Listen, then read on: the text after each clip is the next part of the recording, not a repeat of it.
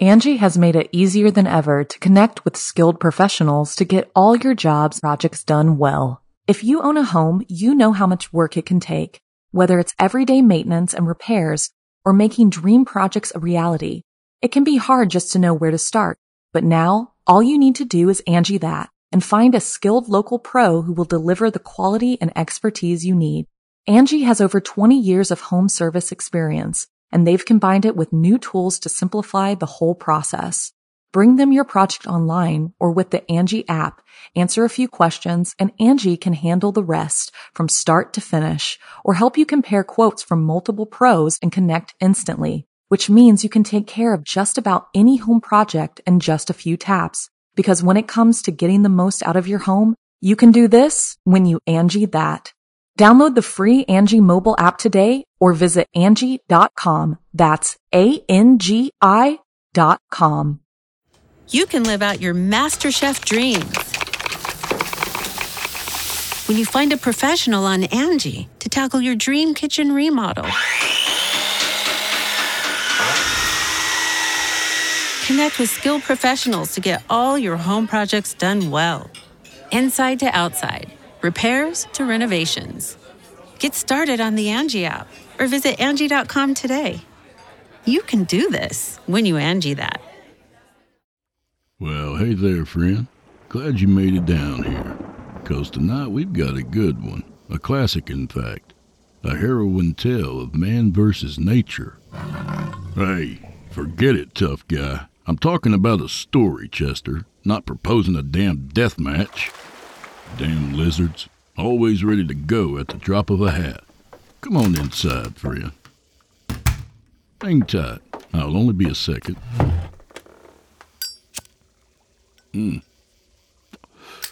Oh yeah, always better. You know, back in Jack London's day, James Buchanan Duke founded the American Tobacco Company. Their new, inexpensively produced cigarettes led to a marked decline in tobacco chewing in the U.S. Whew, God bless his cotton socks. So smoke 'em if you got 'em and drink your glasses to the bottom, because old Drew Blood has a tale to tell. Hey, how you doing? This is Season 1, Episode 17 of Drew Blood. You're listening to the standard edition of the program, you know? If you want to show support and enjoy ad-free versions, go to simplyscarypodcast.com, you know? Click Patrons in the upper menu and sign up. You'll get instant access to our friends at Chillin' Tales for Dark Nights. Thanks for your support. Adrian, I don't know. I don't like reading too much. It really makes my head hurt, you know? All right. You got a story or two you'd like to hear on the show? Send it to drewbloodhorror@gmail.com, you know? If it fits the mold, we'll give it a go. If not, we'll feed it to Chester. Either way, you're feeding the needy, you know? Adrian, how was that? Pretty good? I don't know. Like I said, I don't read too good, you know? Come on, Rock. What are you gonna do? You're gonna fight or you're gonna advertise all day? Get out there and bust his nose, Rock. Mick. That's what I'm here for, you know? I don't know. Now, I said this one was about man versus nature, but at its core, this story is about man versus himself. A man with such a will to live, he faces down insurmountable odds. Likely inspired by young London's journey during the Klondike Gold Rush. He got scurvy, lost 4 teeth, ruined his hips, and became a socialist. Tough break. Take 2 vitamin C's and don't call me in the morning. In any case, from author Jack London, I give you Love of Life.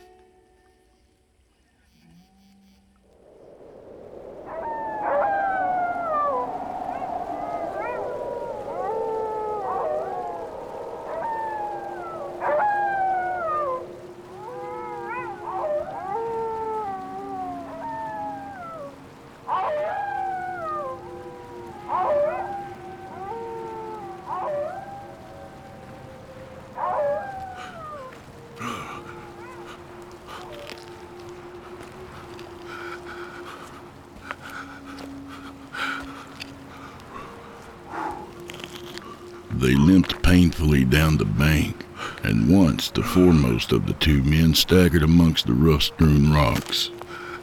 They were tired and weak, and their faces had the drawn expression of patience which comes of hardship long endured.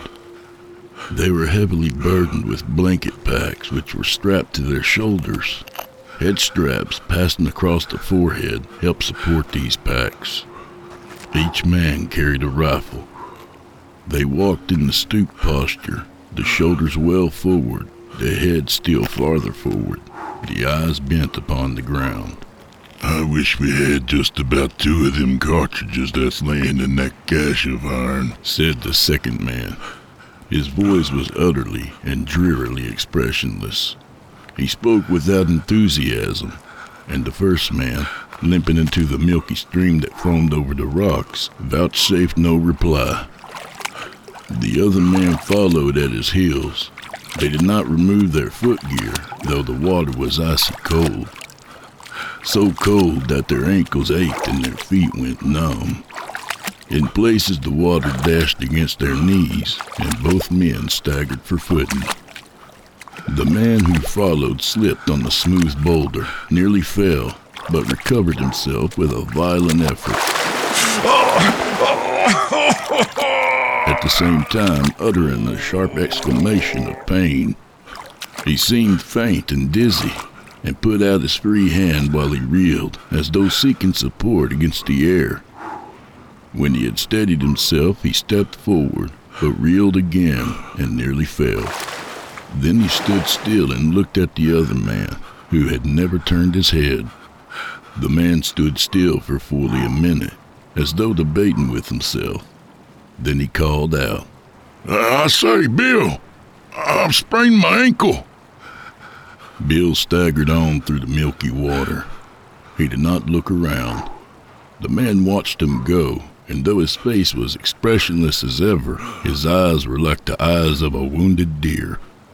The other man limped up the farther bank and continued straight on without looking back. The man in the stream watched him. His lips trembled a little, so that the rough thatch of brown hair which covered them was visibly agitated. His tongue even strayed out to moisten them. "Bill!" he cried out. It was the pleading cry of a strong man in distress, but Bill's head did not turn. The man watched him go, limping grotesquely and lurching forward with the stammering gait up the slow slope toward the soft skyline of the low-lying hill. He watched the back of his gray fur coat till he passed over the crest and disappeared. Then he turned his gaze and slowly took in the circle of the world that remained to him now that Bill was gone. Near the horizon, the sun was smoldering dimly, almost obscured by formless mists and vapors, which gave an impression of mass and density without outline or tangibility. The man pulled out his watch, the while resting his weight on one leg. It was 4 o'clock. And as the season was near the last of July or 1st of August, he did not know the precise date within a week or 2. He knew that the sun roughly marked the northwest. He looked to the south and knew that somewhere beyond those bleak hills lay the Great Bear Lake. Also, he knew that in that direction the Arctic Circle cut its forbidden way across the Canadian Barrens. This stream in which he stood was a feeder to the Coppermine River, which in turn flowed north and emptied into Coronation Gulf and the Arctic Ocean. He had never been there, but he had seen it once on a Hudson Bay Company chart. Again his gaze completed the circle of the world about him. It was not a heartening spectacle. Everywhere was soft skyline. The hills were all low-lying. There were no trees, no shrubs, no grasses, naught but a tremendous and terrible desolation that sent fear swiftly dawning into his eyes. "Bill," he whispered, once and twice. "Bill." He cowered in the midst of the milky water, as though the vastness were pressing in upon him with overwhelming force, brutally crushing him with its complacent awfulness. He began to shake as with an egg fit till the gun fell from his hand with the splash. This served to rouse him. He fought with his fear and pulled himself together, groping in the water and recovering the weapon. He hitched his pack farther over on his left shoulder so as to take a portion of the weight from off the injured ankle. Then he proceeded slowly and carefully, wincing with pain, to the bank. He did not stop. With desperation that was madness, unmindful of the pain, he hurried up the slope to the crest of the hill over which his comrade had just disappeared. More grotesque and comical by far than that limp and jerking comrade. But at the crest, he saw a shallow valley, empty of life. He fought with his fear again, overcame it, hitched the pack still farther over his left shoulder, and lurched down the slope.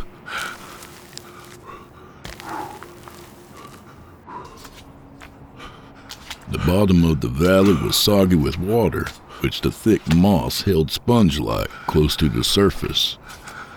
This water squirted out from under his feet at every step, and each time he lifted a foot, the action culminated in a sucking sound as the wet moss reluctantly released its grip. He picked his way from muskeg to muskeg, and followed the other man's footsteps along and across the rocky ledges, which thrust like eyelets through the sea of moss.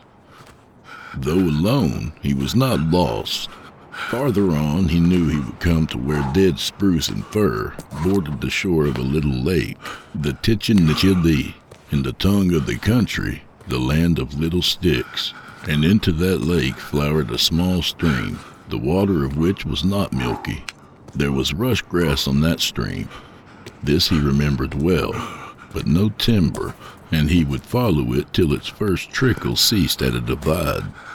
He would cross this divide in the first trickle of another stream, flowing to the west, which he would follow until it emptied into the River Dees. And here he would find the cache under an upturned canoe and piled over with many rocks. And in this cache would be ammunition for his empty gun, fish hooks and lines, a small net, all the utilities for the killing and snaring of food. Also, he would find flour, not much, a piece of bacon and some beans. Bill would be waiting for him there, and they would paddle away south down the Dees to the Great Bear Lake. And south across the lake they would go, ever south, till they gained the Mackenzie. And south, still south they would go, while the winter raced vainly after them, and the ice formed in the eddies, and the days grew chill and crisp. South to some warm Hudson Bay Company post, where timber grew tall and generous and there was grub without end. These were the thoughts of the man as he strove onward. But hard as he strove with his body, he strove equally hard with his mind, trying to think that Bill had not deserted him, that Bill would surely wait for him at the cache. He was compelled to think this thought, or else there would not be any use to strive, and he would have lain down and died. And as the dim ball of the sun sank slowly into the northwest, he covered every inch, and many times of his and Bill's flight south before the downcoming winter. And he conned the grub of the cache and the grub of the Hudson Bay Company post over and over again. He had not eaten for 2 days. For a far longer time he had not had all he wanted to eat. Often he stooped and picked pale muskeg berries, put them in his mouth, and chewed and swallowed them. A muskeg berry is a bit of a seed enclosed in a bit of water. In the mouth the water melts away and the seed chews sharp and bitter. The man knew there was no nourishment in the berries, but he chewed them patiently, with a hope greater than knowledge and a fine experience.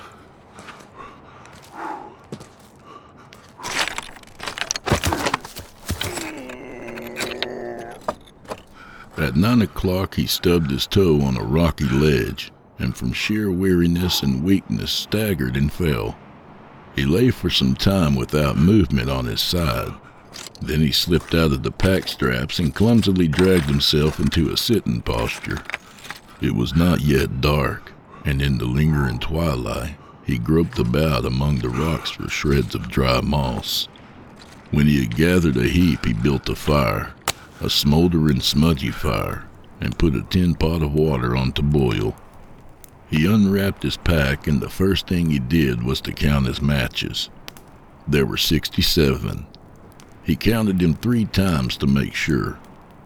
He divided them into several portions, wrapping them in oil paper, disposing of one bunch in his empty tobacco pouch, of another bunch in the inside band of his battered hat, of a third bunch under his shirt on the chest. This accomplished, a panic came upon him, and he unwrapped them all and counted them again. There were still 67. He dried his wet footgear by the fire. The moccasins were in soggy shreds. The blanket socks were torn through in places, and his feet were raw and bleeding. His ankle was throbbing, and he gave it an examination. It had swollen to the size of his knee. He tore a long strip from one of his 2 blankets and bound the ankle tightly. He tore other strips and bound them about his feet to serve for both moccasins and socks. Then he drank the pot of water, steaming hot, wound his watch, and crawled between his blankets. He slept like a dead man. The brief darkness around midnight came and went. The sun arose in the northeast. At least the day dawned in that quarter, for the sun was hidden by gray clouds. You can live out your MasterChef dreams when you find a professional on Angie to tackle your dream kitchen remodel. Connect with skilled professionals to get all your home projects done well. Inside to outside, repairs to renovations. Get started on the Angie app or visit Angie.com today. You can do this when you Angie that. Angie has made it easier than ever to connect with skilled professionals to get all your jobs projects done well. If you own a home, you know how much work it can take, whether it's everyday maintenance and repairs or making dream projects a reality. It can be hard just to know where to start, but now all you need to do is Angie that and find a skilled local pro who will deliver the quality and expertise you need. Angie has over 20 years of home service experience, and they've combined it with new tools to simplify the whole process. Bring them your project online or with the Angie app, answer a few questions, and Angie can handle the rest from start to finish or help you compare quotes from multiple pros and connect instantly, which means you can take care of just about any home project in just a few taps. Because when it comes to getting the most out of your home, you can do this when you Angie that. Download the free Angie mobile app today or visit Angie.com. That's ANGI.com. At 6 o'clock he awoke, quietly lying on his back. He gazed straight up into the gray sky and knew that he was hungry. As he rolled over on his elbow, he was startled by a loud snort and saw a bull caribou regarding him with alert curiosity. The animal was not more than 50 feet away, and instantly into the man's mind leaped the vision and the savor of a caribou steak sizzling and frying over a fire. Mechanically, he reached for the empty gun, drew a bead, and pulled the trigger. The bull snorted and leaped away, his hooves rattling and clattering as he fled across the ledges. The man cursed and flung the empty gun from him. He groaned aloud as he started to drag himself to his feet. It was a slow and arduous task. His joints were like rusty hinges. They worked harshly in their sockets, with much friction, and each bending or unbending was accomplished only through a sheer exertion of will. When he finally gained his feet, another minute or so was consumed in straightening up, so that he could stand erect as a man should stand. He crawled up a small knoll and surveyed the prospect. There were no trees, no bushes, nothing but a gray sea of moss, scarcely diversified by gray rocks, gray lakelets, and gray streamlets. The sky was gray. There was no sun, nor hint of sun. He had no idea of north, and he had forgotten the way he had come to this spot the night before. But he was not lost. He knew that. Soon he would come to the land of the Little Sticks. He felt that it lay off to the left somewhere not far, possibly just over the next low hill. He went back to put his pack into shape for traveling. He assured himself of the existence of his 3 separate parcels of matches, though he did not stop to count them. But he did linger, debating over a squat moose hide sack. It was not large. He could hide it under his 2 hands. He knew that it weighed 15 pounds, as much as all the rest of the pack, and it worried him. He finally set it to one side and proceeded to roll the pack. He paused to gaze at the squat moose hide sack. He picked it up hastily with a defiant glance about him, as though the desolation were trying to rob him of it. And when he rose to his feet to stagger on into the day, it was included in the pack on his back. He bore away to the left, stopping now and again to eat muskeg berries. His ankle had stiffened, his limp was more pronounced, but the pain of it was nothing compared with the pain of his stomach. The hunger pangs were sharp. They gnawed and gnawed until he could not keep his mind steady on the course he must pursue to gain the land of Little Sticks.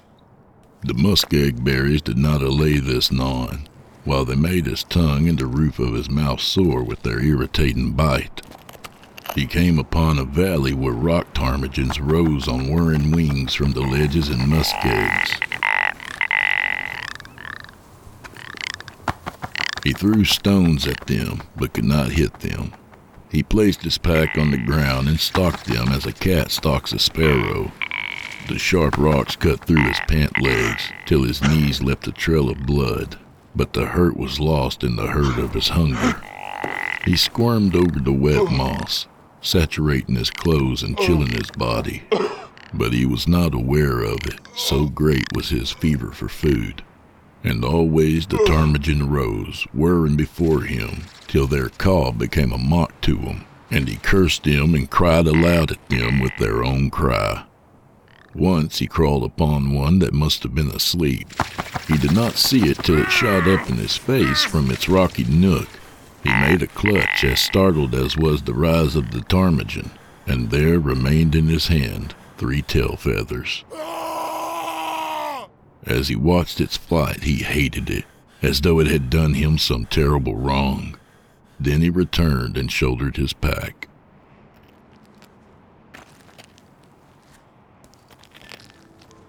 As the day wore along, he came into valleys or swells where game was more plentiful. A band of caribou passed by, 20-odd animals tantalizingly within rifle range. He felt a wild desire to run after them, a certitude that he could run them down. A black fox came toward him, carrying a ptarmigan in its mouth. The man shouted. It was a fearful cry, but the fox, leaping away in fright, did not drop the ptarmigan.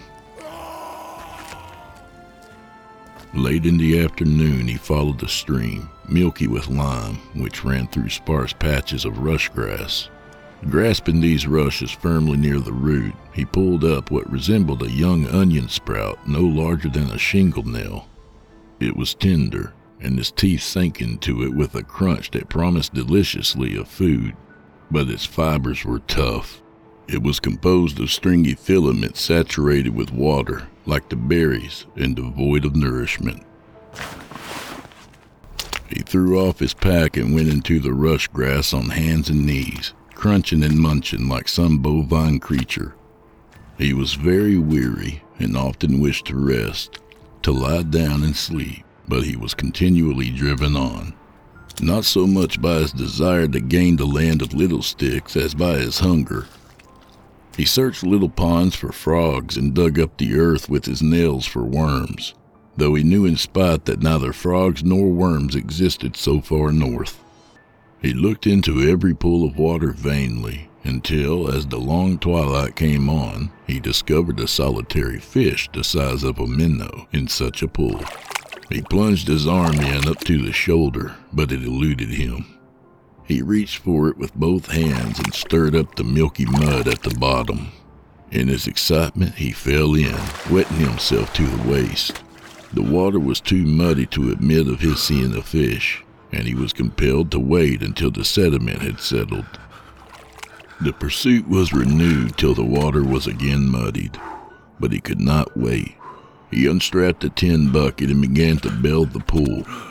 He bailed wildly at first, splashing himself and flinging the water so short a distance that it ran back into the pool.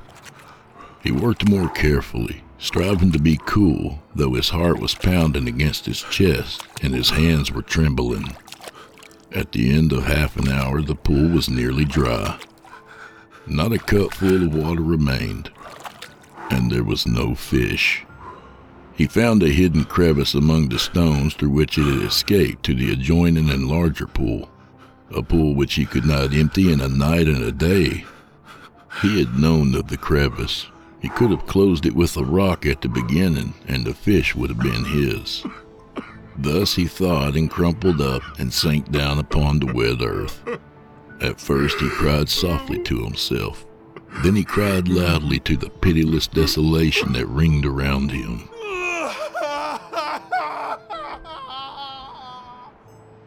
And for a long time after, he was shaken by great dry sobs. He built a fire and warmed himself by drinking quarts of hot water, and made camp on a rocky ledge in the same fashion he had the night before. The last thing he did was to see that his matches were dry and to wind his watch. The blankets were wet and clammy. His ankle pulsed with pain.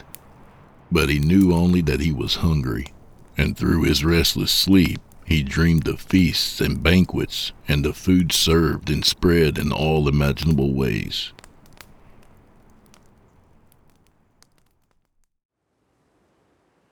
He awoke chilled and sick. There was no sun. The gray of earth and sky had become deeper, more profound. A raw wind was blowing, and the first flurries of snow were whitening the hilltops. The air about him thickened and grew white while he made a fire and boiled more water.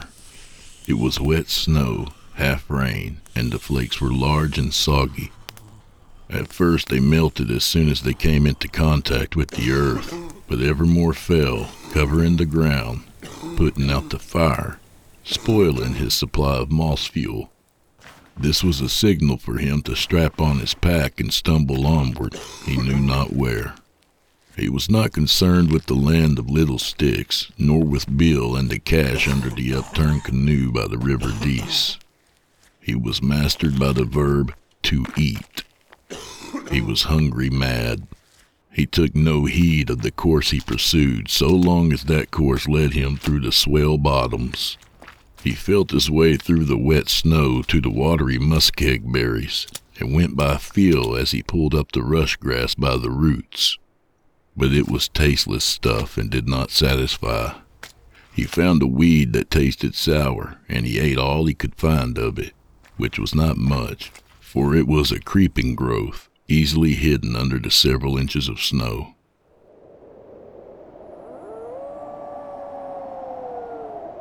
He had no fire that night, nor hot water, and crawled under his blanket to sleep the broken hunger sleep. The snow turned into a cold rain. He awakened many times to feel it falling on his upturned face. Day came, a gray day and no sun. It had ceased raining. The keenness of his hunger had departed. Sensibility, as far as concerned the yearning for food, had been exhausted. There was a dull, heavy ache in his stomach, but it did not bother him so much. He was more rational, and once more he was chiefly interested in the land of little sticks and the cache by the River Dease. He ripped a remnant of one of his blankets into strips and bound his bleeding feet. Also, he re-cinched the injured ankle and prepared himself for a day of travel. When he came to his pack, he paused long over the squat moose-hide sack, but in the end, it went with him. The snow had melted under the rain, and only the hilltops showed white. The sun came out, and he succeeded in locating the points of the compass though he knew now he was lost. Perhaps in his previous day's wanderings he had edged away too far to the left. He now bore off to the right to counteract a possible deviation from his true course. Though the hunger pains were no longer so exquisite, he realized that he was weak. He was compelled to pause often for rest when he attacked the muskeg berries and rush grass patches. His tongue felt dry and large, as though covered with a fine hairy growth, and it tasted bitter in his mouth. His heart gave him a great deal of trouble. When he had traveled a few minutes, it would begin a remorseless thump, thump, thump, and then leap up and away in a painful flutter of beats that choked him and made him go faint and dizzy. In the middle of the day, he found 2 minnows in a large pool. It was impossible to bail it, but he was calmer now and managed to catch them in his tiny bucket. They were no longer than his little finger, but he was not particularly hungry. The dull ache in his stomach had been growing duller and fainter. It seemed almost that his stomach was dozing. He ate the fish raw, masticating with painstaking care, for the eating was an act of pure reason. While he had no desire to eat, he knew that he must eat to live. In the evening he caught 3 more minnows, eating 2 and saving the 3rd for breakfast. The sun had dried stray shreds of moss, and he was able to warm himself with hot water. He had not covered more than 10 miles that day, and the next day, traveling whenever his heart permitted him, he covered no more than 5 miles. But his stomach did not give him the slightest uneasiness. It had gone to sleep. He was in a strange country, too, and the caribou were growing more plentiful. Also the wolves. Often their yelps drifted across the desolation, and once he saw 3 of them slinking away before his path. Angie's List is now Angie, and we've heard a lot of theories about why. I thought it was an eco move. Fewer words, less paper. No, it was so you could say it faster. No, it's to be more iconic. Must be a tech thing. But those aren't quite right. It's because now you can compare upfront prices, book a service instantly, and even get your project handled from start to finish. Sounds easy. It is, and it makes us so much more than just a list. Get started at Angie.com. That's ANGI, or download the app today. Another night, and in the morning, being more rational, he untied the leather string that fastened the squat moose-hide sack. From its open mouth poured a yellow stream of coarse gold dust and nuggets. He roughly divided the gold in halves, caching each half on a prominent ledge, wrapped in a piece of blanket, and returning the other half to the sack. He also began to use strips of the one remaining blanket for his feet. He still clung to his gun, for there were cartridges in that cache by the River Dees. This was a day of fog, and this day hunger awoke in him again. He was very weak and was afflicted with a giddiness which at times blinded him. It was no uncommon thing now for him to stumble and fall, and stumbling once, he fell squarely into a ptarmigan nest. There were 4 newly hatched chicks, a day old, little specks of pulsating life no more than a mouthful, and he ate them ravenously, thrusting them alive into his mouth and crunching them like eggshells between his teeth. The mother ptarmigan beat about him with great outcry. He used his gun as a club with which to knock her over, but she dodged out of reach. He threw stones at her, and with one chance shot broke a wing. Then she fluttered away running, trailing the broken wing with him in pursuit. The little chicks had no more than whetted his appetite. He hopped and bobbed clumsily along on his injured ankle, throwing stones and screaming hoarsely at times. At other times, hopping and bobbing silently along, picking himself up grimly and patiently when he fell, or rubbing his eyes with his hand when the giddiness threatened to overpower him. The chase led him across swampy ground in the bottom of the valley, and he came upon footprints in the soggy moss. They were not his own, he could see that. They must be Bill's, but he could not stop, for the mother ptarmigan was running on. He would catch her first, then he would return and investigate. He exhausted the mother ptarmigan, but he exhausted himself. She lay panting on her side. He lay panting on his side a dozen feet away, unable to crawl to her. And as he recovered, she recovered, fluttering out of reach as his hungry hand went out to her. Night settled down and she escaped. He stumbled from weakness and pitched head foremost on his face, cutting his cheek, his pack upon his back. He did not move for a long while. Then he rolled over on his side, wound his watch, and lay there until morning. Another day of fog. Half of his last blanket had gone into foot wrappings. He failed to pick up Bill's trail.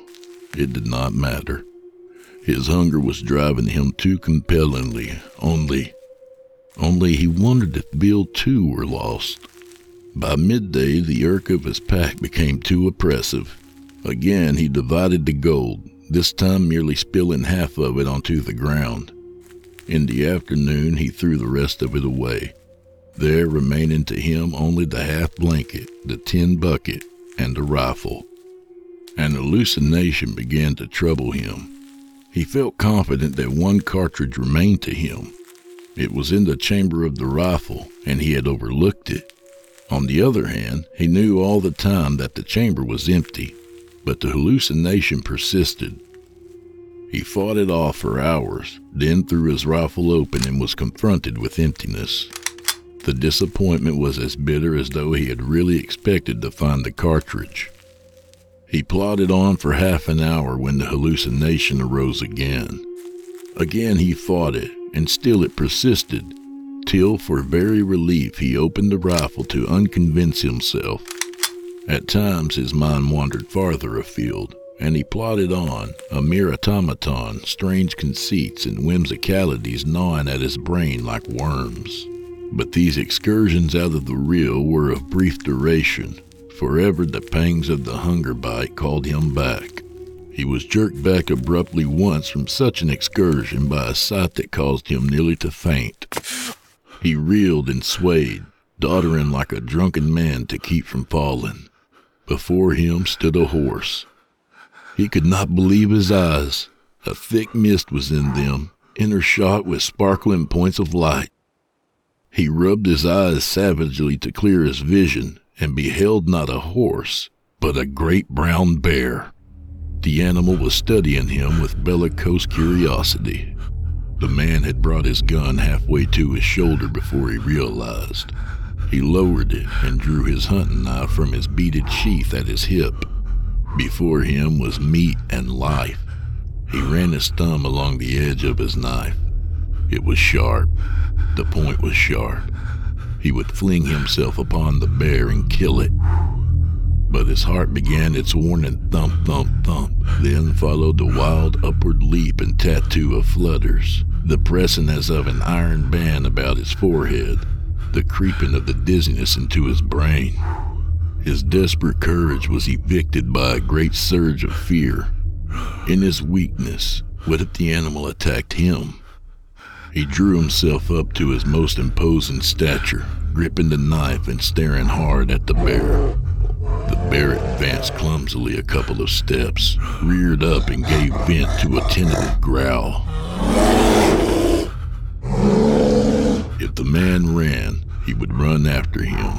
But the man did not run. He was animated now with the courage of fear. He too growled savagely, terribly, voicing the fear that is to life germane and that lies twisted about life's deepest roots.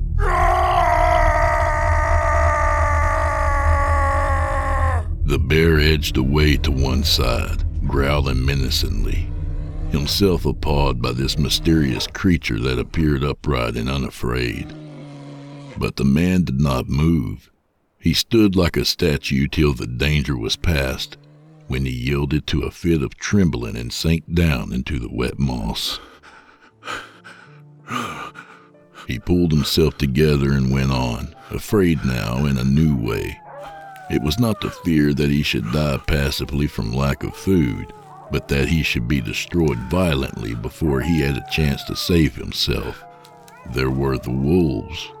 Back and forth across the desolation drifted their howls, weaving the very air into a fabric of menace that was so tangible that he found himself, arms in the air, pressing it back from him as it might be the walls of a wind-blown tent. Now and again the wolves in packs of 2 and 3 crossed his path, but they sheered clear of him. They were not in sufficient numbers, and besides they were hunting the caribou, which did not battle, while this strange creature that walked erect might scratch and bite. In the late afternoon he came upon scattered bones where the wolves had made a kill.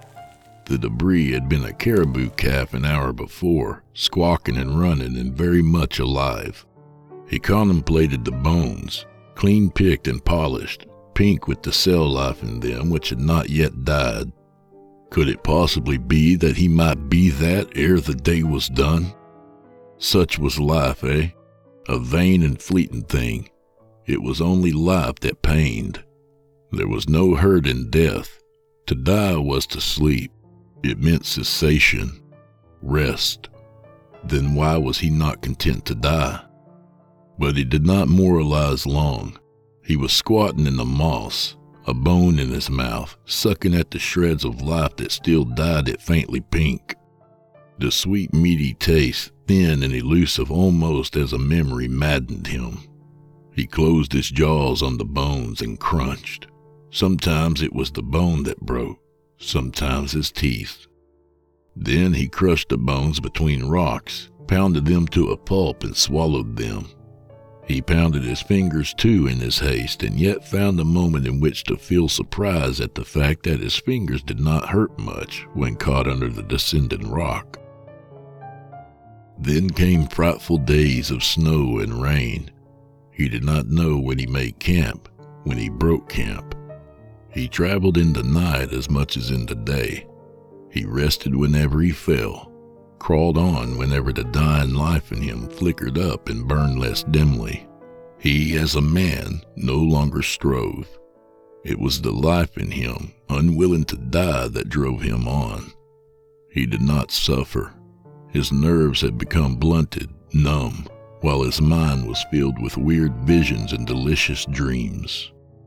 But ever he sucked and chewed on the crushed bones of the caribou calf, the least remnants of which he had gathered up and carried with him. He crossed no more hills or divides, but automatically followed a large stream which flowed through a wide and shallow valley. He did not see this stream nor this valley. He saw nothing save visions. Soul and body walked or crawled side by side, yet apart. So slender was the thread that bound them. He awoke in his right mind, lying on his back on a rocky ledge. The sun was shining bright and warm. Afar off he heard the squawking of caribou calves. He was aware of vague memories of rain and wind and snow, but whether he had been beaten by the storm for 2 days or 2 weeks he did not know. For some time he lay without movement, the genial sunshine pouring upon him and saturating his miserable body with its warmth. A fine day, he thought. Perhaps he could manage to locate himself. By a painful effort he rolled over on his side. Below him flowed a wide and sluggish river. Its unfamiliarity puzzled him. Slowly he followed it with his eyes, winding in wide sweeps among the bleak bare hills, bleaker and barer and lower lying than any hills he had yet encountered. Slowly, deliberately, without excitement or more than the most casual interest, he followed the course of the strange stream toward the skyline, and saw it emptying into a bright and shining sea. He was still unexcited. Most unusual, he thought. A vision or a mirage. More likely a vision. A trick of his disordered mind. He was confirmed in this by the sight of a ship lying at anchor in the midst of the shining sea. He closed his eyes for a while, then opened them. Strange how the vision persisted. Yet not strange. He knew there were no seas or ships in the heart of the barren lands, just as he had known there was no cartridge in the rifle. He heard a snuffle behind him, a half-choking gasp or cough. Very slowly, because of his exceeding weakness and stiffness, he rolled over on his other side. He could see nothing near at hand, but he waited patiently. Again came the snuffle and cough, and outlined between two jagged rocks not a score of feet away, he made out the gray head of a wolf. The sharp ears were not pricked so sharply as he had seen them on other wolves. The eyes were bleared and bloodshot. The head seemed to droop limply and forlornly. The animal blinked continually in the sunshine. It seemed sick. As he looked, it snuffled and coughed again. This, at least, was real, he thought, and turned on the other side so that he might see the reality of the world which had been veiled from him before the vision. But the sea still shone in the distance, and the ship was still plainly discernible. Was it reality after all? He closed his eyes for a long while and thought, and then it came to him. He had been making his way north by east, away from the Dees Divide and into the Coppermine Valley. This wide and sluggish river was the Coppermine. That shining sea was the Arctic Ocean. That ship was a whaler, strayed east, far east from the mouth of the Mackenzie, and it was lying at anchor in Coronation Gulf. He remembered the Hudson Bay Company chart he had seen long ago, and it was all clear and reasonable to him. He sat up and turned his attention to immediate affairs. He had worn through the blanket wrappings, and his feet were shapeless lumps of raw meat. His last blanket was gone. Rifle and knife were both missing. He had lost his hat somewhere with the bunch of matches in the band, but the matches against his chest were safe and dry inside the tobacco pouch and oil paper. He looked at his watch. It marked 11 o'clock and was still running. Evidently he had kept it wound. He was calm and collected. Though extremely weak, he had no sensation of pain. He was not hungry. The thought of food was not even pleasant to him, and whatever he did was done by his reason alone. He ripped off his pant legs to the knees and bound them about his feet. Somehow he had succeeded in retaining the tin bucket. He would have some hot water before he began what he foresaw was to be a terrible journey to the ship. His movements were slow. He shook as with a palsy. When he started to collect dry moss, he found he could not rise to his feet. He tried again and again, then contented himself with crawling about on hands and knees. Once he crawled near the sick wolf. The animal dragged itself reluctantly out of his way, licking its chops with a tongue which seemed hardly to have the strength to curl. The man noticed that the tongue was not the customary healthy red. It was a yellowish brown and seemed coated with a rough and half-dry mucus. After he had drunk a quart of hot water, the man found he was able to stand and even to walk as well as a dying man might be supposed to walk. Every minute or so he was compelled to rest. His steps were feeble and uncertain, just as the wolves that trailed him were feeble and uncertain. And that night, when the shining sea was blotted out by blackness, he knew he was nearer to it by more than 4 miles. Throughout the night he heard the cough of the sick wolf, and now and then the squawking of the caribou calves. There was life all around him, but it was strong life, very much alive and well, and he knew the sick wolf clung to the sick man's trail in the hope that the man would die first. In the morning, on opening his eyes, he beheld it regarding him with a wistful and hungry stare. It stood crouched with its tail between its legs like a miserable and woe-begone dog. It shivered in the chill morning wind, and grinned dispiritedly when the man spoke to it in a voice that achieved no more than a hoarse whisper. The sun rose brightly, and all morning the man tottered and fell toward the ship on the shining sea. The weather was perfect. It was the brief Indian summer of the high latitudes. It might last a week.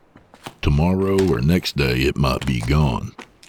In the afternoon, the man came upon a trail.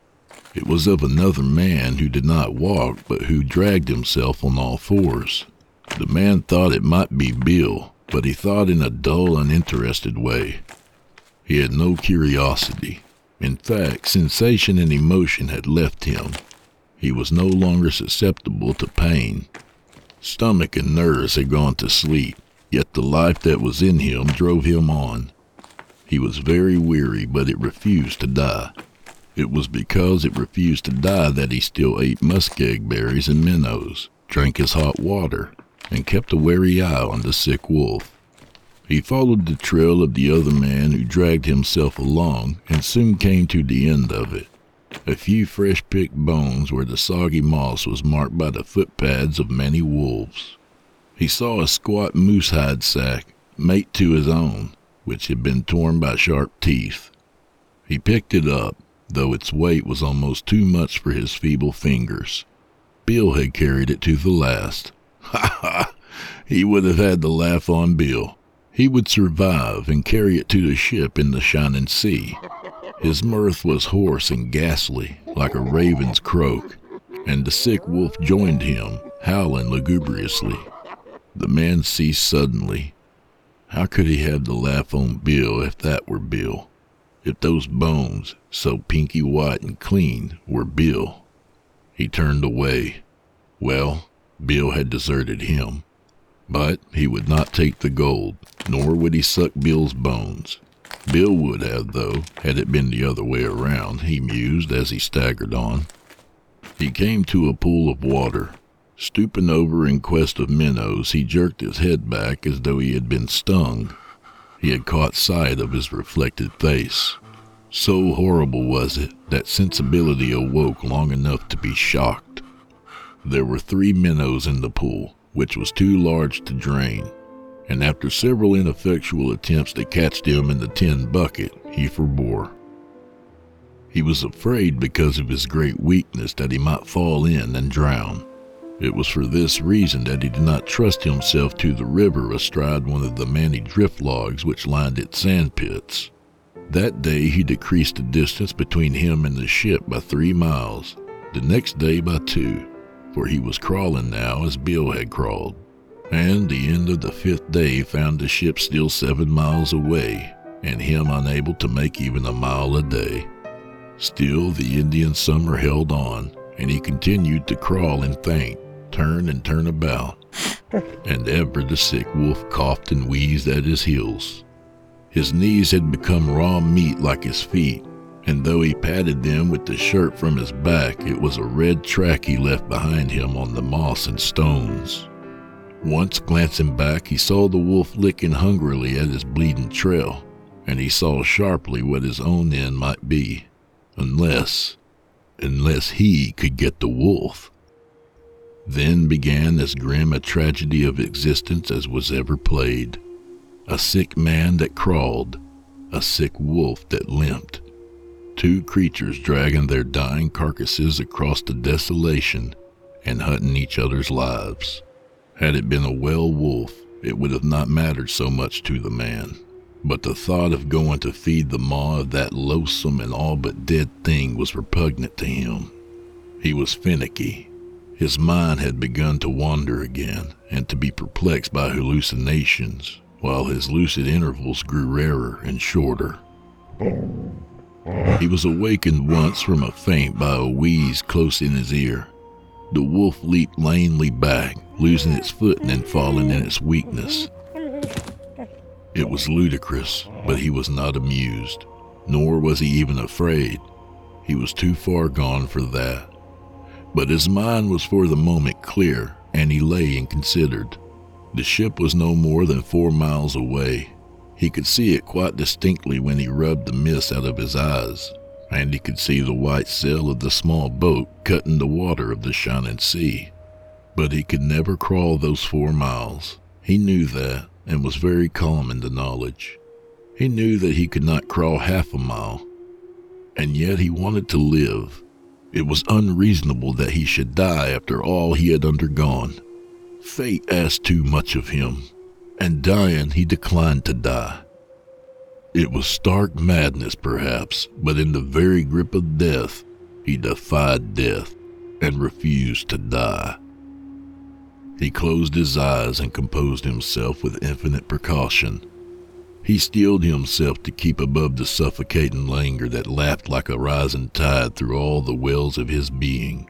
It was very like a sea, this deadly languor, that rose and drowned his consciousness bit by bit. Sometimes he was all but submerged, swimming through oblivion with a faltering stroke, and again, by some strange alchemy of his soul, he would find another shred of will and strike out more strongly. Without movement, he lay on his back, and he could hear, slowly drawing near and nearer, the wheezing intake and output of the sick wolf's breath. It drew closer, ever closer, through an infinitude of time, and he did not move. It was at his ear. The harsh, dry tongue grated like sandpaper against his cheek. His hands shot out, or at least he willed them to shoot out. The fingers were curved like talons, but they closed on empty air. Swiftness and certitude required strength, and the man had not this strength. The patience of the wolf was terrible. The man's patience was no less terrible. For half a day he lay motionless, fighting off unconsciousness and waiting for the thing that was to feed upon him and upon which he wished to feed. Sometimes the languid sea rose over him and he dreamed long dreams, but ever through it all, waking and dreaming, he waited for the wheezing breath and the harsh caress of the tongue. He did not hear the breath, and he slipped slowly from some dream to the feel of the tongue along his hand. He waited. The fangs pressed softly. The pressure increased.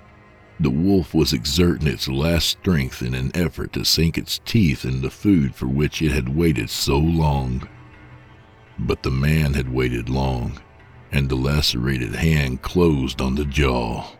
Slowly, while the wolf struggled feebly and the hand clutched feebly, the other hand crept across to a grip. 5 minutes later, the whole weight of the man's body was on top of the wolf. The hands had not sufficient strength to choke the wolf, but the face of the man was pressed close to the throat of the wolf, and the mouth of the man was full of hair. At the end of half an hour, the man was aware of a warm trickle in his throat. It was not pleasant. It was like molten lead being forced into his stomach, and it was forced by his will alone. Later, the man rolled over on his back and slept.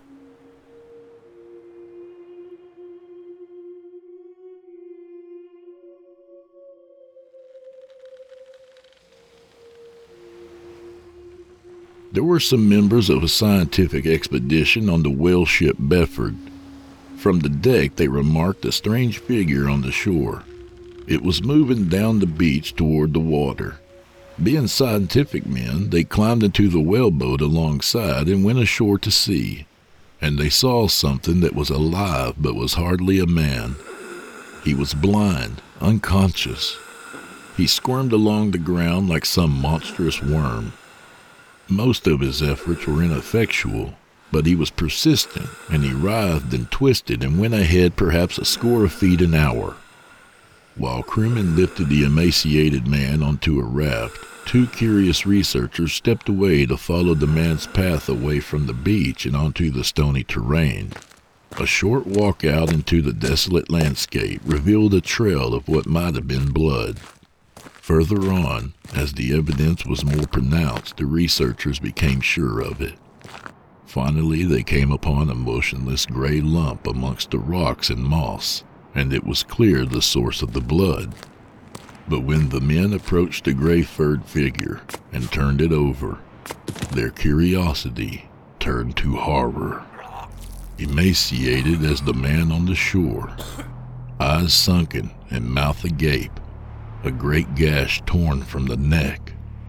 It seemed like the work of a solitary wild animal, A wolf, perhaps, but wolves were not solitary, and it was not lost on any of the men as they trekked back to the Bedford that, solitary or not, whatever animal responsible, even in the starving and desolate landscape, had chosen not to eat the man, or at least not very much of him.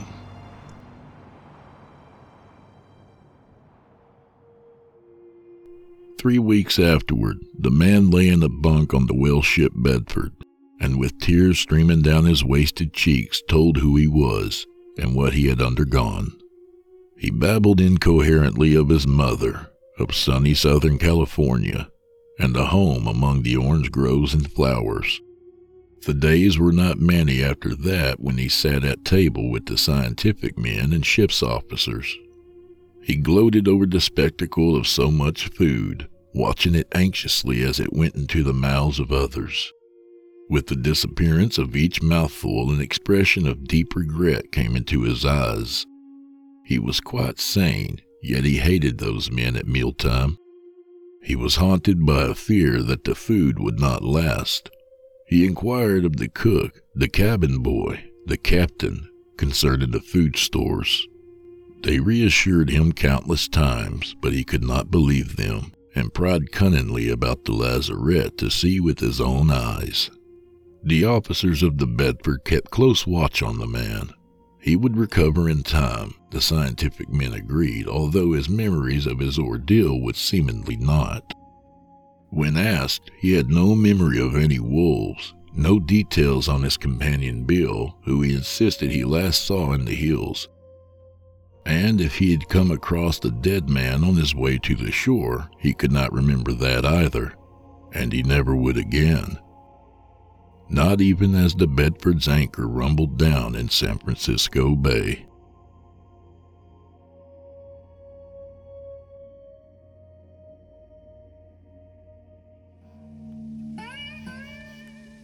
You've been listening to Love of Life by Jack London. A good reminder to bring along a sandwich or two next time you go on a long trip. If you haven't heard the original ending, you're not missing much. The wolf was an actual wolf, and once the guy gets aboard the ship, he hoards Pop-Tarts in his mattress.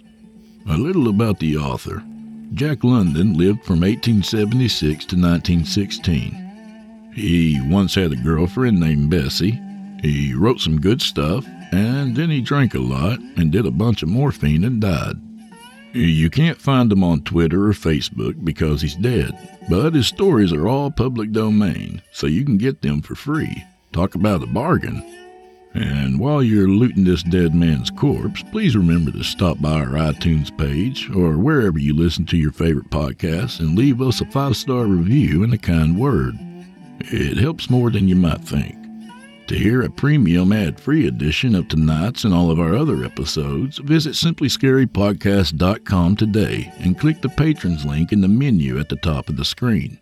You'll find yourself at chillintalesfordarknights.com, where you can become a patron for as little as $5 per month and get access to our entire audio archive dating all the way back to 2012. Including past episodes of this program, all our other shows, and hundreds of standalone releases, all of them ad-free and available to download or stream. Thanks for your time and for supporting our sponsors. When you support our sponsors, you help support this show.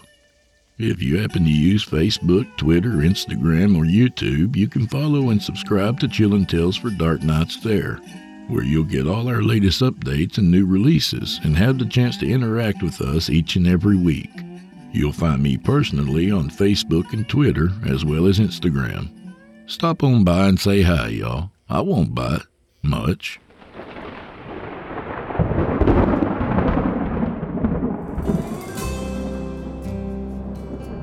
Well, friend, I'm afraid this is where we part ways.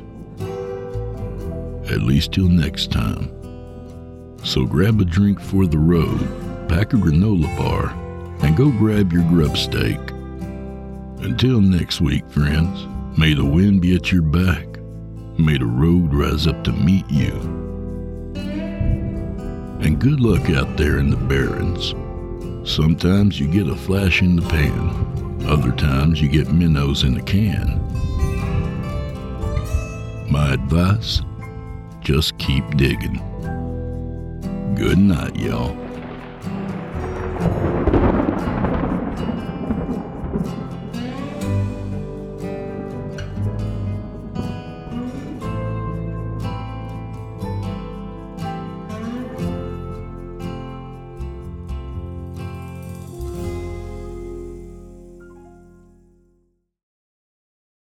You can live out your MasterChef dreams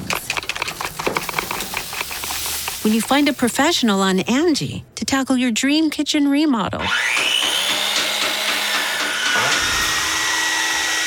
Connect with skilled professionals to get all your home projects done well. Inside to outside, repairs to renovations. Get started on the Angie app or visit Angie.com today. You can do this when you Angie that. Angie's List is now Angie, and we've heard a lot of theories about why. I thought it was an eco move. Fewer words, less paper.